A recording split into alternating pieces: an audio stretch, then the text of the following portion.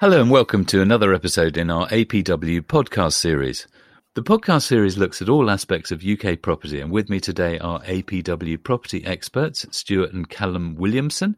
They've been helping expats with their UK property purchases for over 31 years. So, hello Stuart. Hello Paul. Hello Callum. Hi Paul. I'm Paul Shearer, and I've been involved in property professionally as a writer and journalist, and personally as an owner and restorer. Today, we're doing a short and sweet podcast. We're having a quick rummage through the APW postbox and picking out a frequently asked question, which is what, Callum? What is yield on a property? How do you calculate it? Why is it so important? What is the yield? Okay. Well, I'll ask you that then. What is it? Yes, very good. It's a measure of the return on capital. And so to calculate it, you express the annual rental income as a percentage of the value of the property. So really simple numbers. If you've got £100,000 property, you've got £5,000 per annum rental income, then that's 5%. So that's a 5% yield. Okay. So just to repeat that, you express the annual rental income as a percentage of the value. On that calculation there, you've got a 5% yield. Is that good? Well, it's much better than leaving it in the bank and getting inflation, reversing it at 7% a year. Okay, but what about expenses? I mean, that's a ball calculation of the value and the rental income. What about the expenses on a property? What happens to those in your calculations? You got the gross yield, which is what we just discussed there. That would be the 5%. And then net yield is after you've taken off your costs. And this is where it becomes a bit sort of open to opinion, because some people will try and factor in and take off all the costs associated with a purchase, which would bring that net yield right down. But I'd say the most common way of doing it is just to take off the direct and ongoing costs associated with the property. So that would be if it's a flat, your ground rent and service charge and your management fee, your landlord insurance. You take that off the gross yield and you get net yield. What about any other ongoing costs, cleaners or gardeners, or are those all included in management fees? You can include those, but again, it depends. I mean, if it's a flat, for example, the cleaning of the communal space, the garden, you won't have one, but that will all be in the management fee. If it's a house, then, you would hope that if there's a tenant in there, that they would be looking after that for you. You may have the odd one-off expense, but I would say just for ease of calculating figures, we just go for the most common reoccurring costs. Okay, so those are the reoccurring costs, but what about the purchase costs? Do you take them off the value calculation the one-off costs of solicitors and stamp duty? How do you factor those into the equation, or do you not? That wouldn't be factored in for the ongoing costs. That would be the costs you would pay at outset and would be separate from them. So basically your yield is, in the most simplistic sense, what is the running cost of this property plus an element of a sinking fund, so putting some money aside for repairs. What is that as compared to the overall rental income? And that's where you get your percentage. The one-off costs would be amortized into the property from a growth perspective and offset against that. Okay, so going back to our example, say you own a property for 100,000 and you're getting the 5,000 annual rent, so you've got your 5% yield. What if your property then goes up to £110,000 over a year? Your rental yield would drop on that equation. You get the calculator out, annual rent 5,000 divided by property value 110,000. So that means that your rental yield has dropped to 4.54% or 4.5%. What do you do then? Well, the ongoing rental market will tell you what to charge. And the ongoing rental market over a year will say, well, it's actually gone up, overall rents in this area. So we're going to increase our rent in line with the appreciation of the property or what the market can bear. So the rent will go up on a regular basis.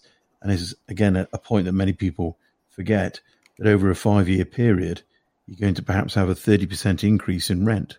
And that's very positive from a yield perspective. Yeah, and to add to that as well, yes, on paper, your rent has gone down, but your costs haven't gone up. Your mortgage is still the mortgage on the original the original loan. You know, when you bought it for 100,000, your deposit is 30,000, your mortgage is still on 70,000, your service charge is the same, your management fee is the same, everything's the same, you know, so it doesn't affect your cash flow. So maybe if you were buying it new and you were having to get a larger mortgage, then you should consider it. But if you already own it, then yeah, just keep it. Okay. Looking at then, in our example, we've got a 5% rental yield. What would be a good rental yield? I was talking to a lady today, and she has a flat in Soho that cost her £2 million. She's gone to rent it out, and they've offered her £1,000 a week for it. And she said, that's disgraceful. You know, I'm not going to rent a place out for that. And in reality, it's the right price, because that's £4,000 a month, £48,000 a year, which equates to about 3%. And that's really what you're going to get in city centres, whereas a good rental yield is anything from 6% up. And if you go up into the HMO stratosphere, you're talking about 12%, but good rental yields are normally 6% plus. But again, the caveat is with a good tenant.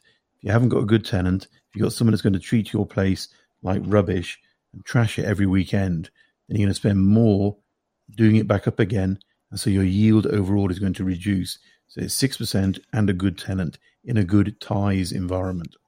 Yeah. What about different regions, Callum? Yeah, well, different. I think you know, you get a lot of hardcore investors, you know, that just look at the yield. You know, I need 8-9% yield to make the figures work. I mean, if you have a really low property value, naturally your yield is going to be a bit higher. You know, so you're not, if you're buying in the places where you have a very high yield, it's probably because the property prices are a little bit lower. So what goes along with that? Well, you're not necessarily going to get the capital appreciation. You may have a slightly lower quality of tenant, as Stuart mentioned, you know, so you do get a lot of people that look for a very high yield. And there's the Telegraph buy to let tracker. And if you have a look at that, that'll show you the UK's highest yielding locations. Doesn't necessarily mean it's the best place to buy, you know, because if you're constantly switching tenants, you're not going to get the 8% yield. You know, with 3 months empty, it might come down to 6. So you might as well buy in a place where you're going to be getting 6 anyway, but a quality of tenant. So your goals, it depends on your goals again, you know, I think. Yes, I think that's if you're going to be in something for the long term. Stuart, you mentioned that you shouldn't really buy somewhere unless you're thinking of owning it for 10 years, that you have entered into a relationship not only with the property itself and the people that maybe, if you're going to employ a managing agent, the people who are looking after it for you, but you've also entered into a relationship with the people who are going to be living there, and how you manage and negotiate that relationship is up to you. Yeah, it's a fact. I mean, I've got a client in Hong Kong, is a nightmare landlord. You know, he does nothing for his apartments, for his houses. And when people complain, he's just like, well, it's not my problem. You know, live with it. And, you know, that is not going to get any repeats of those tenants. And they're not going to treat his place with any love. And really, morally, is that the right way to do it? I don't think so. It'd be much better if you rent it out and take care of the clients. And if you give them, you know, and just an extra bit, like bottles of something on their birthdays or a cake, these sort of things. If they stay an extra 2 or 3 months, that is money well spent. So it's worthwhile investing in your clients to make sure they are taken care of. And if you look at places like, going back to the point, the question earlier on, if you look at places that are supposedly giving the best yield, by no means are they giving the best tenants, and it won't give you the best return on your money, even though the yield is high. So, you know, look for a place with a good socio-demographic profile that has got mostly professionals who are renting on a 2-year plus lease, not short-term stuff. That sounds like excellent advice to end this short and sweet podcast on. My thanks to Stuart. Thank you, Paul. And to Callum. Thanks, Paul. That's us done for today. Next week, we'll be mooching around the market and seeing what happened in June. Until then, goodbye from all of us. My name's Paul Shearer. Thanks for listening to this episode of our podcast series produced for APW by Emma Holton at Brilliant Audio. If you enjoyed it, be sure to subscribe, hit like, share it with your friends. If you didn't, keep stum. You can find more episodes in all your usual podcasts.